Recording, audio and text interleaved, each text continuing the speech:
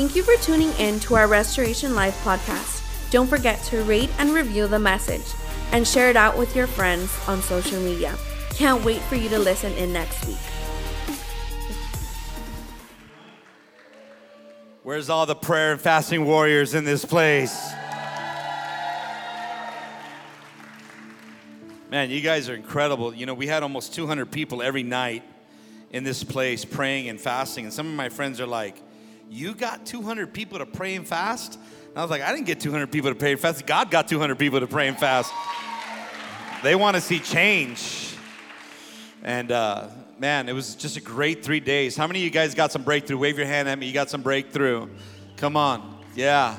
And I hope it's a new discipline that you implement into your walk with God, because fasting and prayer breaks things that some other things just can't break, and it just positions you closer to the Father, to hear the Father. And so, man, we're grateful for a church that comes together for fasting. Honestly, I was blown away by it. I was like, man, look at everybody go in.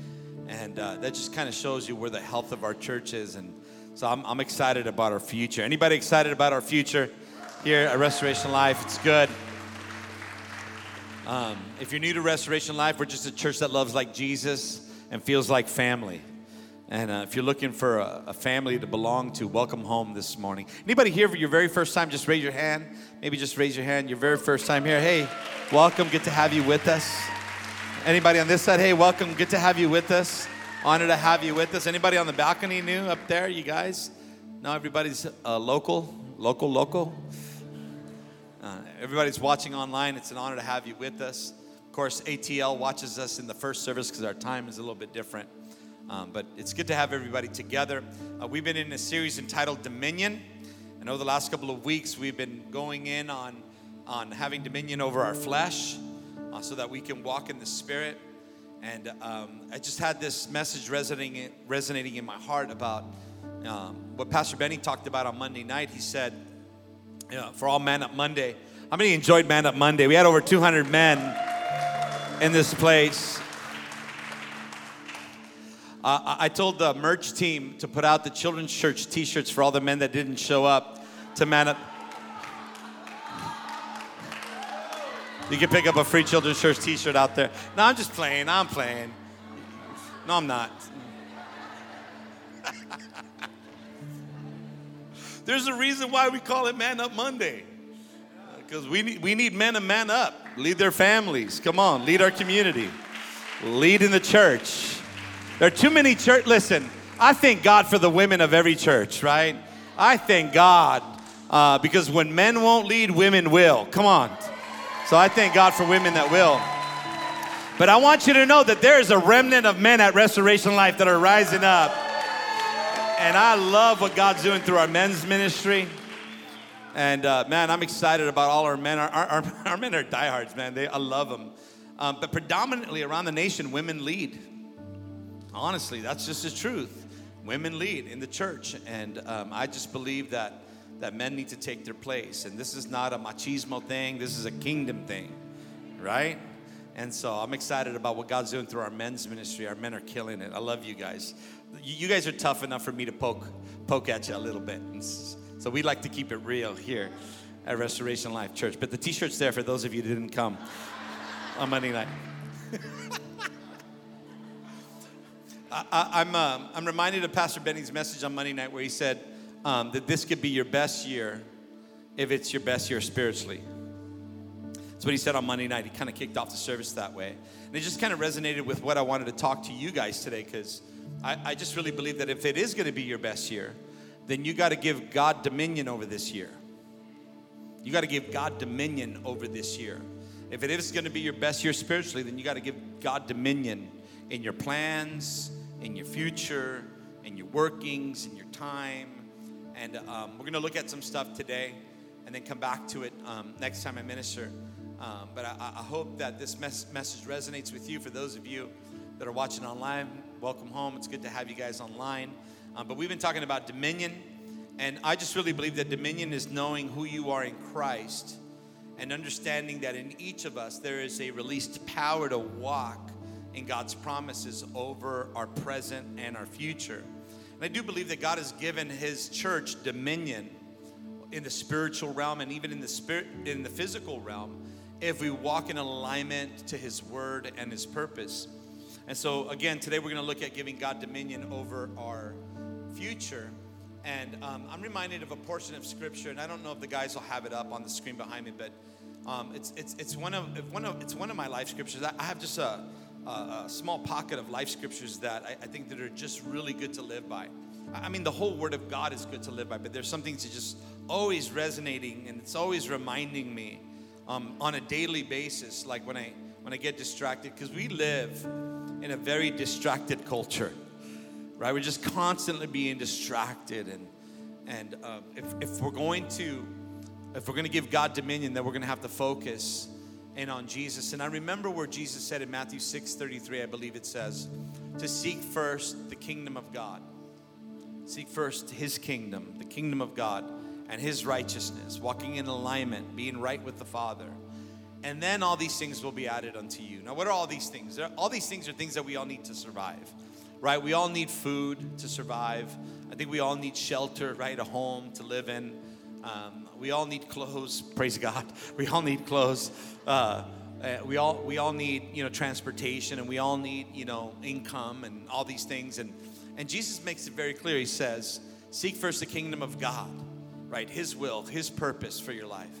And making sure that you're walking in alignment with him, right? In righteousness. And then everything else will be added unto you. So there's a priority that God puts to our lifestyle that he's got to be first. And let me just say this, that there's nothing wrong with building businesses, creating different revenue streams. There's nothing wrong with, living, having nice things. And let me just say this. Our church doesn't have a poverty mentality. Our church has a blessed mentality because we've been blessed to be a blessing, right? And so it's a spiritual thing, not necessarily a monetary thing. So whenever I see people in our church winning and getting blessed and attaining things, I celebrate that. I don't like bark at it. I'm like, oh, I'm not gonna get that. Who do they think they are? I'm like, hey, man, God bless them. Celebrate that. We celebrate other people's wins, right? We're like, man, that's awesome, because their win is our win, and our win is their win. And so I love seeing people blessed as long as God is first in their lives. As long as Jesus is first, and I see you walking in blessing, like, man, I celebrate that. But the moment I see people walking in monetary gain and Jesus is nowhere to be found in their life, that's a problem. That's a problem. And so don't get it twisted. I love seeing people get blessed. I love seeing people have nice things. I love seeing people buy properties and, again, just their businesses taking off. I love seeing people get blessed. And I celebrate that with them. I do. I have that heart. I'm like, man, that's awesome. Let's go, Jesus. I'm never that person who's like, well, what's wrong with you? How come we don't have that? I'm not like that. I don't have a small poverty mindset, right? I have a kingdom mindset. And this is not a prosperity gospel in any way, shape, or form. But I do believe it's okay to have nice things. Anybody with me? Anybody with me? It's okay to have nice things. It's even okay to pursue having nice things as long as Jesus is first in your life, right? Everything is in order. And so I'm reminded of what the book of Psalms in chapter 9, verse 1 says. It says this. It says, Lord, you have been the place of comfort for all people of all time. Before the mountains were born, before you gave birth to the earth and the world, forever and ever you are God.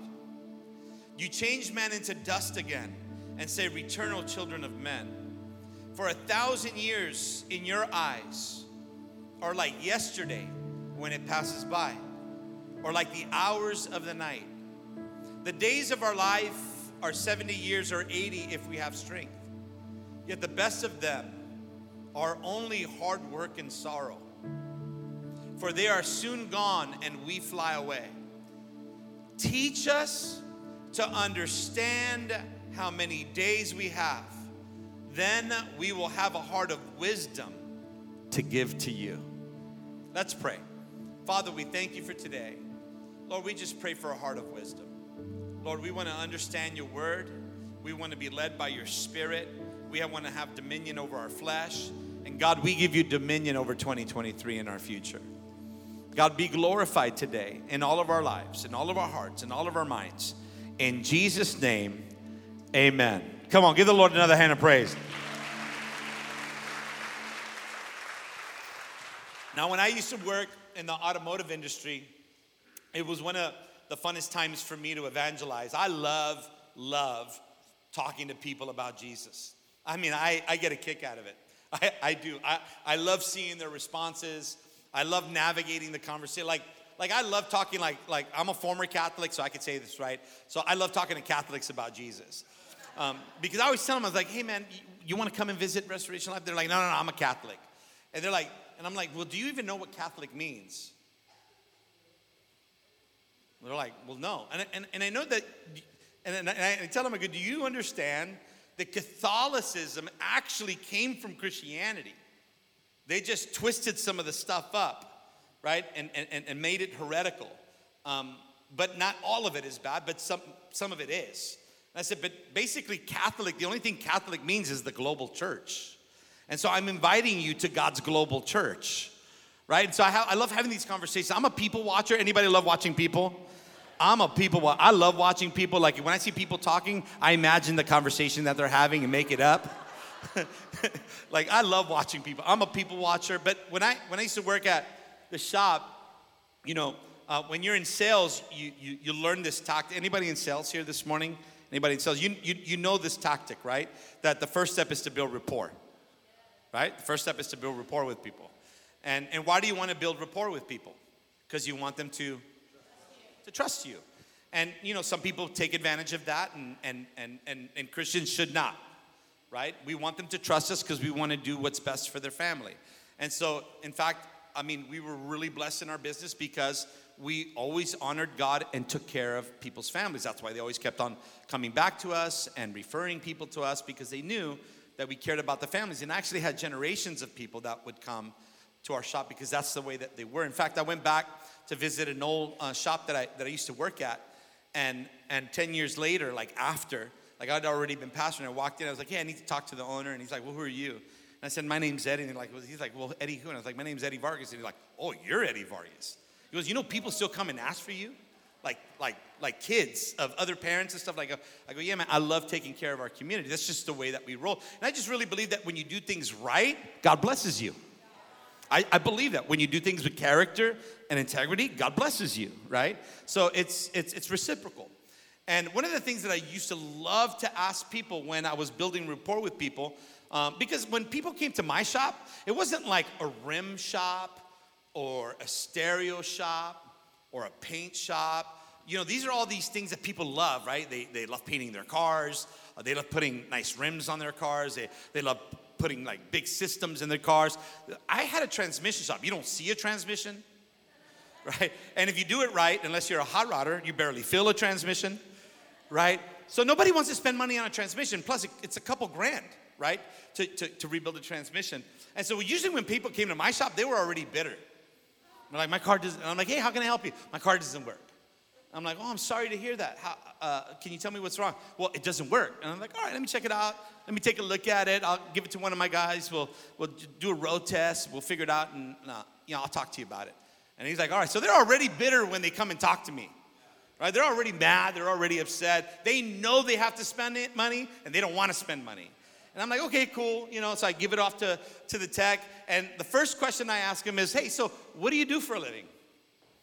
And in fact, I want to do this as a congregation for just a couple minutes, if this is okay with you guys. For just a couple minutes, I want you to talk to somebody that you've never talked to right now, and just ask them real quickly, what do you do for a living? Go ahead, go. What do you do for a living? Some of you are going to be shocked.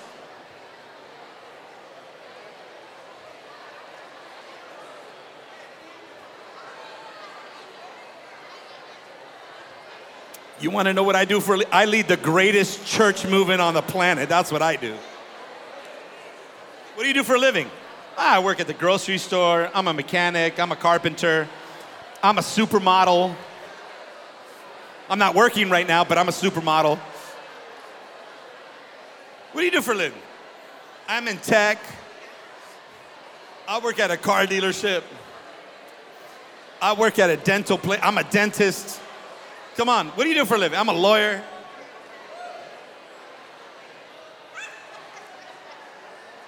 Some of you are like, I'm a domestic technician. That means housewife. That's okay. What do you do for a living? Come on, share. Share. All right, here you dwindling down a little bit. Was anybody shocked by what you heard? No? I'm a professional break dancer. I'm a model, but I don't have any work right now.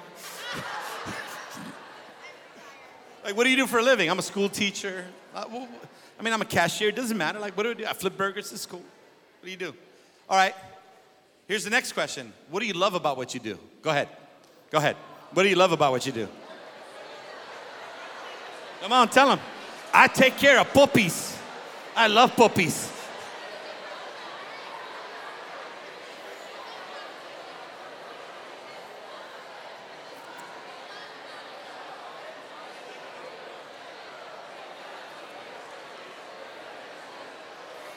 Come on, we're getting to know each other today.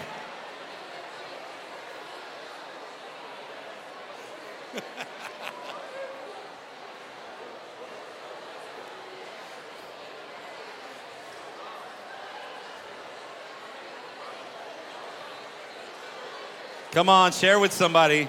Everybody should be talking to somebody. Don't be shy. Don't be shy. You're around family right now.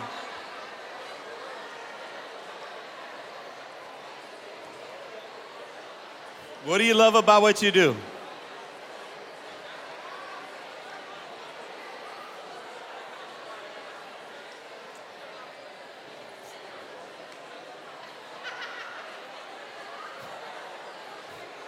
Some of you are like, I hate my job. I don't like anything about it.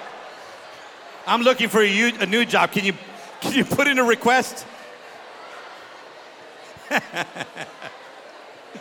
I can't stand the people that I work with.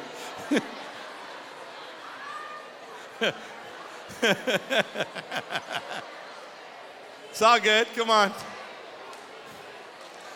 If you're staff members of Restoration Life, you better love your job right now. All right, here we go. Cool. Man, that's awesome. I love that you guys have learned a little bit more about each other. I love that. And for me, it's building rapport, like, love it. And then after I would ask those two questions, I would ask this last question. All right, here's my next question. And I want you guys to ask each other this. What are you living for? Go ahead, talk it out.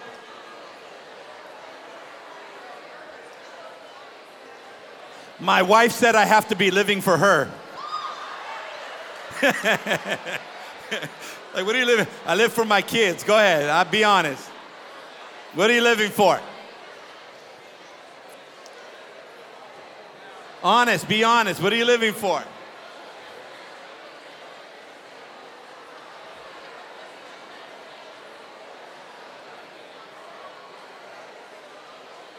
What are you living for?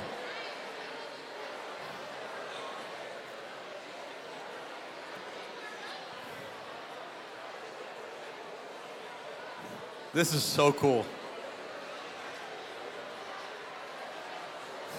Somebody's making financial connections right now. Oh, you're a real estate agent. I need a house. Or you're a mechanic. My car's messed up. Oh, you're a dentist. Check out my teeth.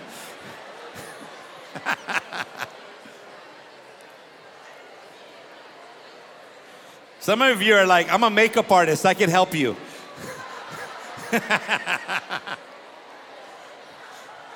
Somebody else in here is like, I'm a trainer. Come see me.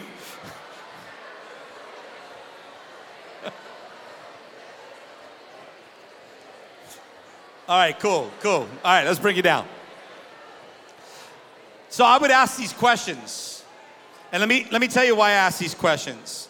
How many of you had to pause before you answered the last question? I think there was a lot of pauses, right? Because, I mean, the usual answer when I say, well, what are you living for? A lot of people say, well, I'm living for my family. Like, I come from that generation. I come from that generation that worked really hard to give my family what I never had, right? I come from that generation. Like, I come from the generation, I don't want my wife to work. I want my children to be raised by my wife, and I'm going to kill myself. That's how I'm going to show how much I love my family. I'm going to kill myself by how hard I work to give them everything I didn't have growing up. And then when they grew up, they became spoiled brats because they didn't have to work for anything. Justine, if you're here, I'm sorry. Right? But we messed up the next generation, right? Because they were entitled to everything because they didn't really have to work hard for much as young people. I was 11 years old working for the Daily Breeze on my GT PK Ripper, throwing papers in Redondo Beach. Like, I had a paper route. Like, I've been working since I was 12 years old, and I have not stopped since. Right? So I come from that generation. Right? But whenever I would ask that question, people would just stop and pause. And they were like, what do you mean, what am I living for? Yeah, like, what are you living for? Or better yet, who are you living for? Well, that's easy for my wife and kids. I'm living for my wife and kids. I want to give them a better life. I want to take care of them. You know, for women, I'm living for my children. I'm living, you know, for those of us that are empty nesters, we're kind of living for our grandchildren now, and you know, just loving life doing that. But it's an honest question to ask, because I think a lot of us would answer it differently. A lot of us, you know, would answer a question like that, you know, like, you know, I'm living for me. I'm doing me. You know what I'm saying? Doing me, boo. You do you, boo. I do me. And people are like, well, me and God, you know, he does him, I do me. Yeah, I leave him alone, he leaves me alone. And I'm like, yeah, he'll leave you alone forever. Like all eternity. When you think that way. But a lot of people think that they live for career. And there's nothing wrong with building a career. There's nothing wrong with that. I built a career in the automotive industry, right? So there's nothing wrong with building financial gain. But then it starts to get weird. You know, it starts getting into like status. You know, some people want to be Insta famous or TikTok famous, which was unheard of 10 years ago. Like, unheard of, right? Many people live for other people's approval.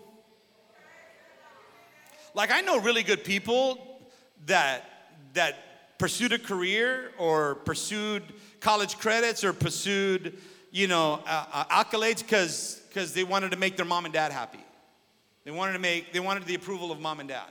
Like, that was their thing. And so they didn't really live for themselves, or they didn't really live for their own purpose. They lived for somebody else's purpose projected onto their lives. Many people live for other people's approval. But if I were to ask you bluntly, what are you living for? Or better yet, who are you living for? How would you answer that? And today, when we think about giving God dominion over 2023, I want to unpack that as best as I can for the time that I have. But I want to look at that by looking at a question that Jesus asked his disciples. And we've covered this text in other messages before, but I want to look at what Jesus asked his disciples in Caesarea Philippi, in a Roman city located just north of the Sea of Galilee. And remember that all of Israel is buzzing right now. All of Israel is like, man, this 30-ish young rabbi, like, this guy's incredible. Like, he's doing miracles, signs, and wonders. He's teaching revelation. And nobody really knows him as the Christ. And nobody really recognizes him as the Messiah as of yet. And people are saying things like, by what power does Jesus perform these miracles? And what does he want from us? And after a wave of popularity, now the nation's kind of divided. Israel's kind of divided about their opinion of this guy named Jesus, who's a rabbi. And it's also true amongst the rich and the powerful, whose opinions have shifted about Jesus, and they're turning against him now. And knowing that all of this has to happen, Jesus understands that he has to be arrested. He understands that he has to be persecuted, that he has to be beaten to fulfill prophecy, that he has to go to the cross on our behalf and to redeem us and restore us back to himself. He understands this. And Jesus gathers his disciple in a quiet place to draw out from them a deeper understanding that they had yet given it, even a deeper commitment that they had yet given to him. And here's Jesus asking the famous question in Matthew 16:13. He says, when Jesus came into the region of Caesarea Philippi, he asked his disciples saying, who do men say that I, the Son of Man, am? Who do people say that I am? And Jesus is looking for a very specific response. He's just not looking for a cliche response. He's not looking for, oh, you're this dynamic rabbi. He's not even looking for what some of them even said. Well, some people think, you're Elisha or Elijah. And some people think that you're John the Baptist. Some people believe this about you and that about you. Thank you. And he's not looking for that. Kind of like when you ask people, how are they doing? Oh, they're like, oh, I'm doing great. But they're not. Right? It's like when people come to the church, hey, bro, how's it going, man? Oh, man, things are great, bro. Like, God is so good. But it doesn't look that way on your social media. And it doesn't look that way the way that you're carrying yourself. And when you really, how are you doing is a loaded question. Right? And then you got like the hyper spirituals. Right? The crazy, like crazy spirit-filled Pentecostal charismatic, like, bro, how you doing? Oh, greater is he that is in me than he that is in the world, brother. The word of God is like a fire shut up in my bones. I can't contain it. It's just like all these super spiritual responses, right? God's not looking for your hyper spiritual response to who he is. Right? Who is Jesus to you? Is he your redeemer? Is he your restorer? Is he your savior? Is he king? Is he judge, jury, and executioner? Like, what is Jesus to you? Who is Jesus? This is what Jesus is asking his disciples. They've been hanging with him now, and he's asking them, who do people say that I am? And in Matthew 16:16, Simon Peter says, you are the Christ, the Son of the living God. And this was this massive revelation that hit Peter. Because nobody else really understood that he was the Christ, which meant that he was the Messiah. That meant that he was the one that for thousands of years had been proclaimed that was coming and now is. You see, in the Old Testament, God revealed himself in fire, in a cloud, in glory. God rained fire down on Mount Carmel and killed, licked up, an altar and had 450 prophets of Baal slain. God in the Old Testament caused the sun to stand still. God was in the fire with 3 Jewish boys in Babylon. God caused the Red Sea to split, right? For the armies of Egypt to be swallowed up by that. God caused, the walls of Jericho to come crumbling down. God revealed himself in magnificent power and in awe, and yet to a degree, he was only revealed to kings and prophets and priests.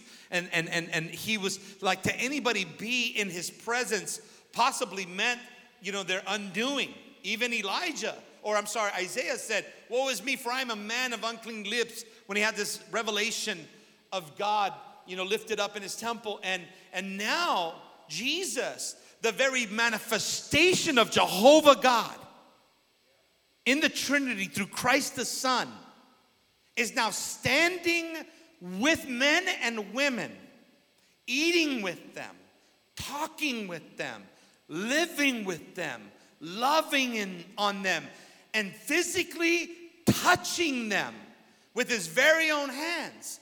And blood issues being gone, eyes being restored, messed up hands being healed, crippled now fixed, and all these miracles, signs and wonders. And Jesus is like, who do men say that I am? And the only one that truly has a revelation of that is Simon Peter.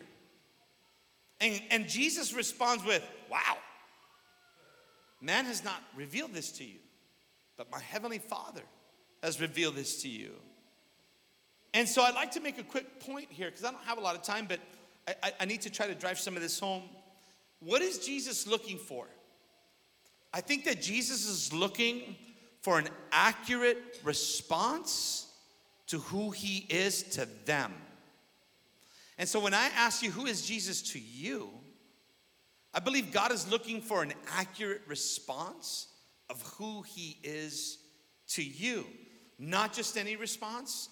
Oh, he's my Lord and Savior, right? Not just any response. Not what everybody wants to hear, but an accurate, heartfelt truth that comes from deep within our souls, that carries a life-changing conviction to be fully devoted to God and his plan over our lives.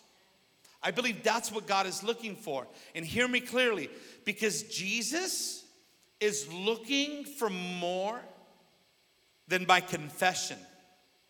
Jesus is looking for my commitment in my confession.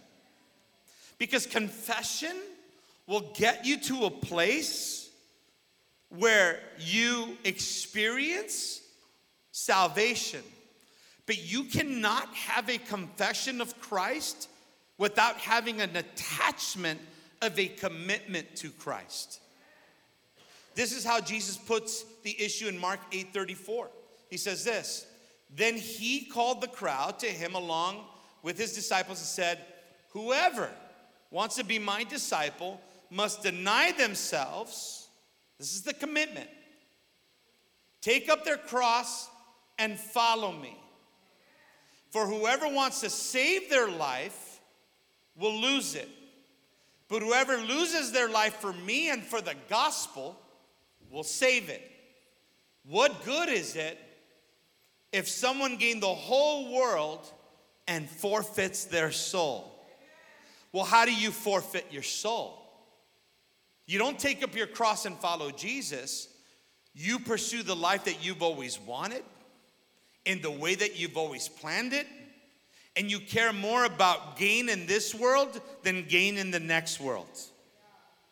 There is an eternity that you and I are looking forward to. But if all we think is that we're living and working for this life, we've got it all wrong and we've got it all twisted. Jesus says, when you try to save your life, you're gonna lose it.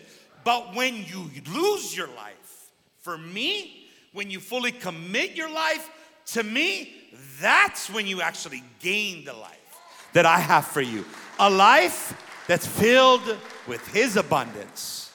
Not just in this life, but even more so in the next. And that's where the commitment comes in, because I think far too many people have no problem confessing Jesus.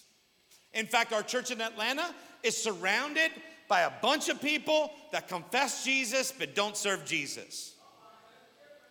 And I want you to hear this clearly. I have a problem with people who confess Jesus but don't serve Jesus, because their confession is empty if it doesn't carry a commitment to God. Everybody tracking with me so far, right? In order for you to save your life, you must lose your life. But if you try to save your own life and create your own life, you're gonna make a bad thing of your life.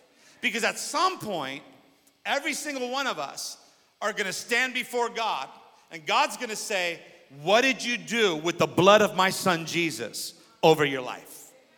One day that's gonna happen for all of us. One day we're all gonna stand before God's throne, and we're gonna have to give an account for how committed we were to Jesus.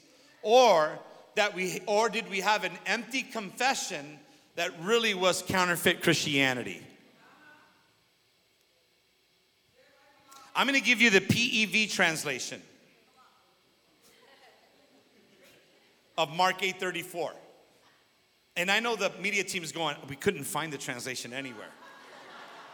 That's okay, I got it. PEV translation, you ready?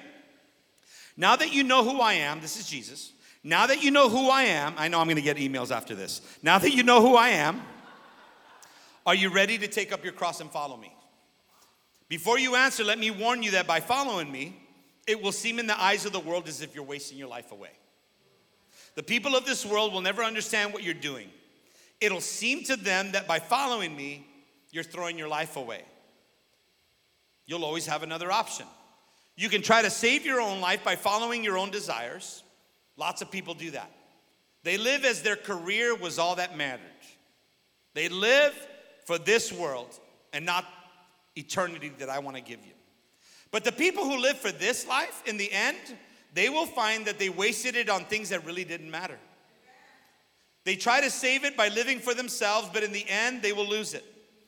They have wasted their lives on trivial pursuits, but if you follow me, know this.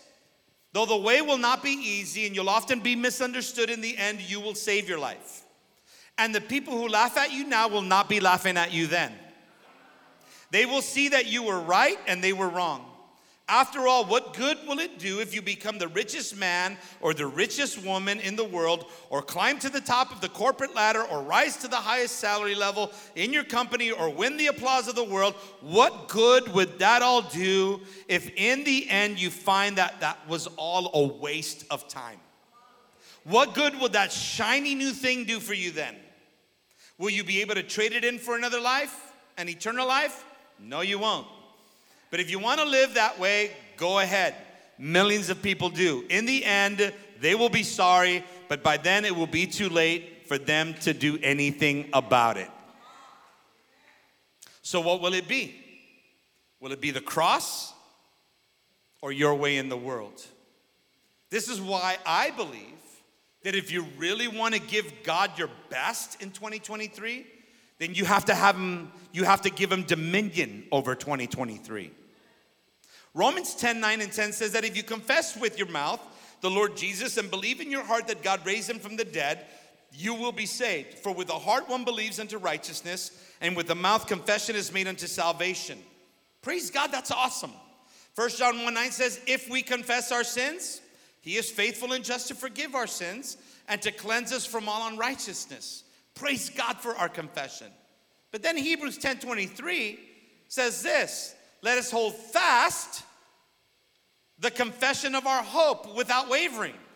Now there's a commitment attached to the confession. For he who promised is faithful. So listen to this. Confession is vital for salvation, but commitment is essential for you fulfilling your purpose. You say it again. Confession is vital for your salvation, but your commitment is essential for you to fulfill your purpose. God didn't just save you to put you inside of a church to give him glory on Sundays. God saved you, set you free, and redeemed you back to himself, filled you with his Holy Spirit, deposited giftings to equip you for the purpose and the plan that he has for your future. And that is lived out every single day of our lives. And that moves beyond our confession into a place of commitment. Can somebody say amen? You see, I thank God. I remember, and forgive me if I always share this, but it is like yesterday to me. I remember when I responded to an altar call for salvation and gave God my confession. But I did not walk away from that altar without giving him my commitment. And that was to pick up my cross, to die to myself daily, deny myself daily, and follow him. And it was in that commitment that I had been given not only the authority, but the power to sever toxic ties from my past. Because as you have heard, right, all my friends wanted something from me, but the church and God wanted something for me. God wanted something for me. Like, you know who's toxic in your life if they're just trying to get something from you. And the moment that you can't supply what their toxicity or their addiction needs from you, all of a sudden you're the bad guy.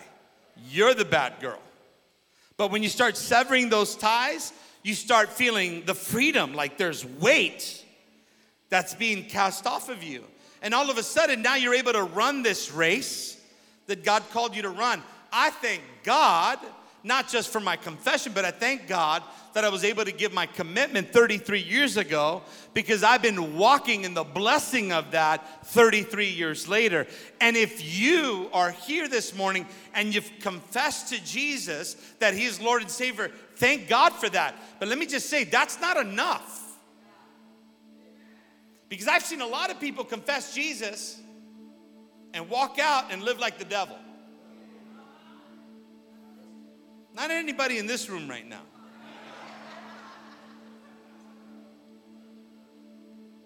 But I've seen it happen over and over again. And I always ask, like, why? Like, why aren't you living triumphantly?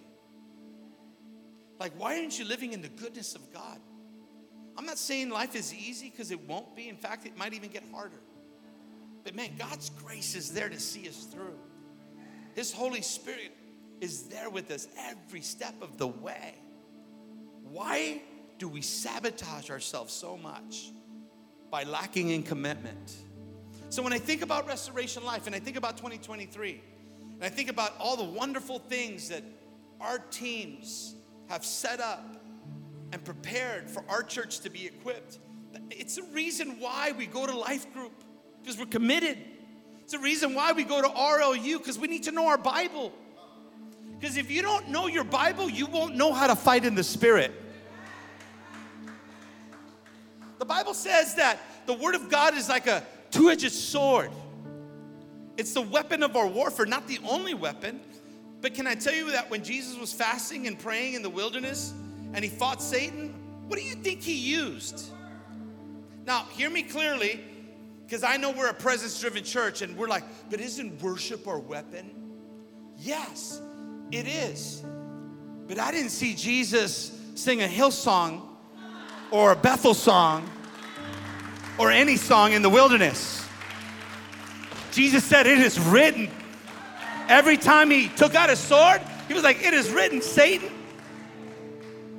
Because He knew how to use His weapon of warfare. And if Christians don't know their Bible, they don't know Jesus. And if Christians don't study their Bible, their faith won't be increased. Because faith comes by worship? No. By God's word. By hearing God's word. And applying God's word. And living God's word. I'm not talking to anybody here. Right? So why do you think we want biblically literate Christians? Because we want soldiers of the kingdom that know how to fight. Worship is cool. I'm not down in our worship team or anything. It's one of my favorite weapons. But I know my Bible. And so I don't show up, to a gunfight with a guitar.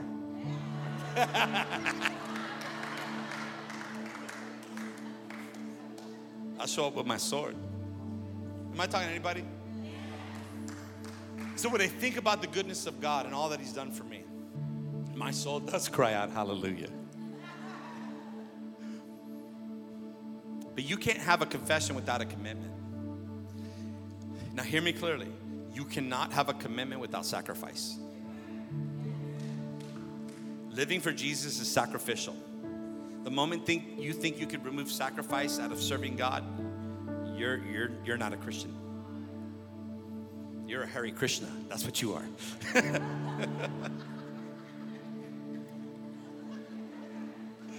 Getting another email right now. Getting another email right now. That's why it's so easy for me to serve God. Because I understand all this. And I want you to understand all this. Before I became a Christian, I was a pothead. Smoke weed every single day of my life. Like since I was 12 almost. Like just pass the Doochie on the left-hand side. Just like keep passing it. Like I was a pot dealer, pot smoker. I spent so much money on pot. Anybody with me on that? Come on, be honest. Be honest. Some of you don't want to raise your hands because your parents are here. Okay, that's cool. You're saved now. You're committed now. Right? I not only was I pot smoker, I had an account at the liquor store. Legit. Like I was like, hey, Habibi, can I get like 2 cases of whatever? And don't be mad. I'm not profiling. That was his name. Okay? I was like, hey, Habibi, can I get 2 cases? Yeah, no problem, Eddie, but go for it. Just take it. I'm like, all right, just sign my name on it. Come in Friday. I paid for it. I was a loyal customer to the devil. I had no problem spending hundreds of dollars, getting drunk, getting high, and then to take off the edge, a little 8-ball on the weekend didn't hurt anybody. And how much was that? $350 back then. I don't know how much it is now, but and I would pack my I can still do it. Pack my cigarettes, get the nicotine to come down. I don't smoke anymore, babe. I don't smoke anymore. I'd throw a little bit of like a little 25 spot in there, twist it, Cocoa Puff, take off the edge. Honestly, that was me. That was my life. That was my life.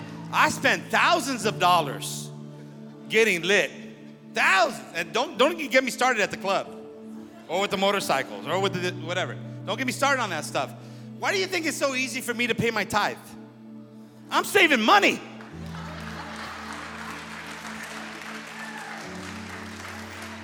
Do you think I'd be all in for Satan and not be all in for Jesus?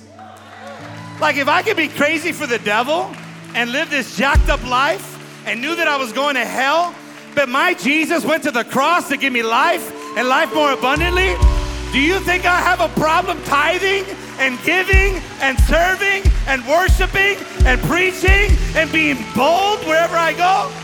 If I was bold for the devil, you don't think I'm going to be even more bold for Jesus?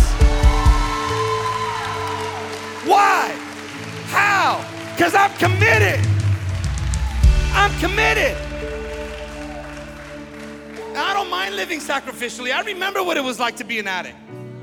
I remember what it was like to be broken and alone. I was alone being surrounded by a lot of people.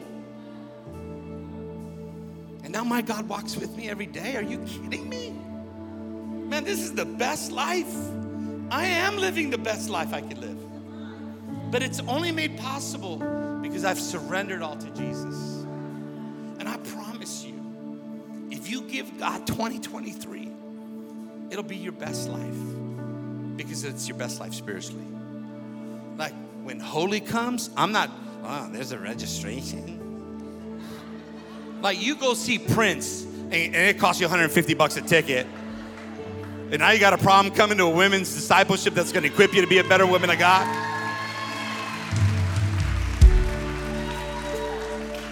You go see Beyonce, no problem. Spend all the money in the world. Get all the t-shirts. And now you got to give something to go to a conference. You're like, I don't know. The devil is a liar. Right? We're doing a marriage retreat at the end of this year in October. We're taking our married couples on a cruise to Mexico. It's going to cost you a little bit of money, but it's going to make your marriage better. Put the investment in. Remember what you used to invest in? Put the investment in your marriage. We're doing all this so that you grow stronger and stronger in Jesus. But it doesn't come without sacrifice, and it doesn't come without commitment, but it starts with confession. So if I could have every head bowed and every eye closed this morning. Today you confess that this is going to be your best life, but you're going to commit to God in 2023. You're going to give him your time. You're going to give him your talent. You're going to give him your treasure. You're going to give him all of you. The Bible says to love the Lord your God with everything that's within you, with all your heart, mind, and soul. And you're committing to that this year. And if you want the kind of year that God has prepared for you, then you're going to have to make sacrifices that make you uncomfortable. Because we want his presence over our preferences. And if that's you, raise your hand real quickly. All right. You're raising your hand. I want you to get out of your seat. I love what Pastor Nick said the other night. It's at the altar where God alters you. And so you're confessing. You're confessing. You're making a confession today. This is going to be my best year. This year, my marriage is going to thrive. This year, my family is going to thrive. This year, my business is going to thrive. This year, my calling is going to thrive. This year, my walk with God is going to thrive because I am making a commitment to give God 2023. He's going to have dominion over me, my family, my children, my business, my future, my everything. I give it to you, God. I'm picking up my cross. I'm confessing that today. I'm making a commitment to that today. But I know that I have to present myself like a living sacrifice. And if that's you, come on, come to this altar. We want to pray with you. We want to pray for you. Our prayer warriors are going to be here. Our leaders will be here. Come on, stand to your feet, sing with us, worship with us. Let's give God our best this morning. Come on. Let's confess that to Jesus today. Come on. To the one who reigns forever and ever, be all the glory, be all the honor and the praise, be all the glory, be all the honor and the praise. To the one who's seated on the throne, to the one who reigns forever and ever, be all the glory, be all the honor and the praise, be all the glory, be all the honor and the praise. Holy, holy, holy, holy, holy are you, Lord. You're holy, holy, holy, holy, holy are you, Lord. You are holy, holy, holy, holy, holy are you, Lord. Santo, Santo,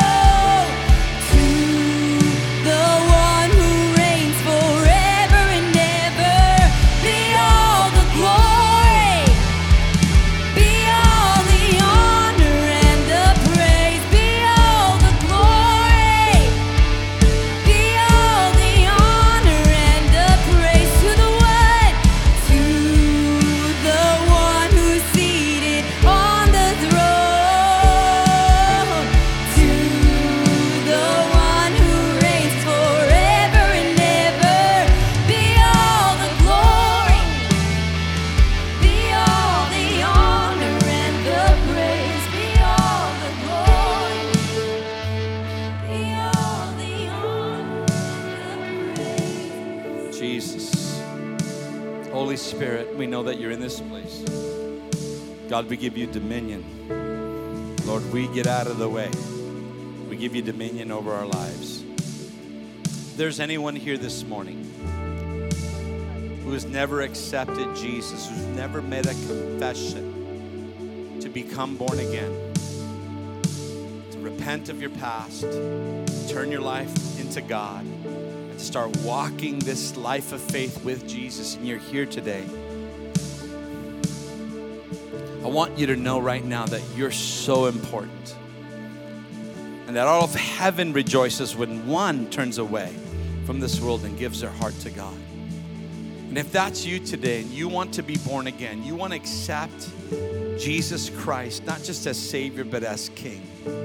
Not a religion, but a relationship with a God that loves you so much that he wasn't willing that you or I would perish, but he gave his son to die on an old rugged cross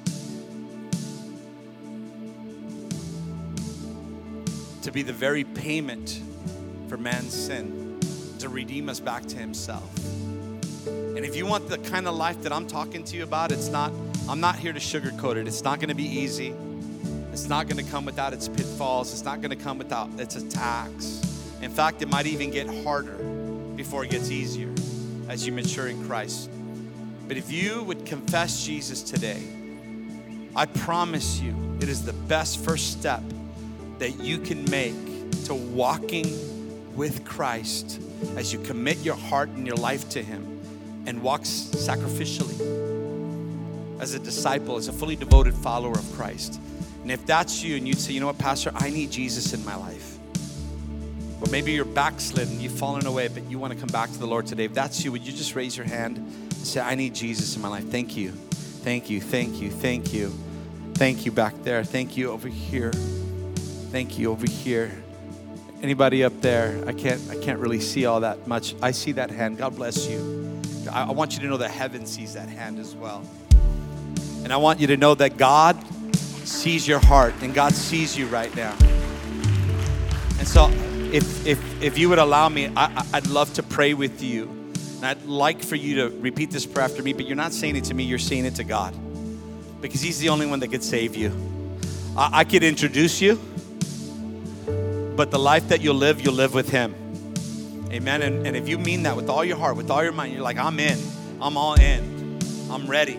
All right, let's pray. Come on. Say, Jesus, thank you for dying for me.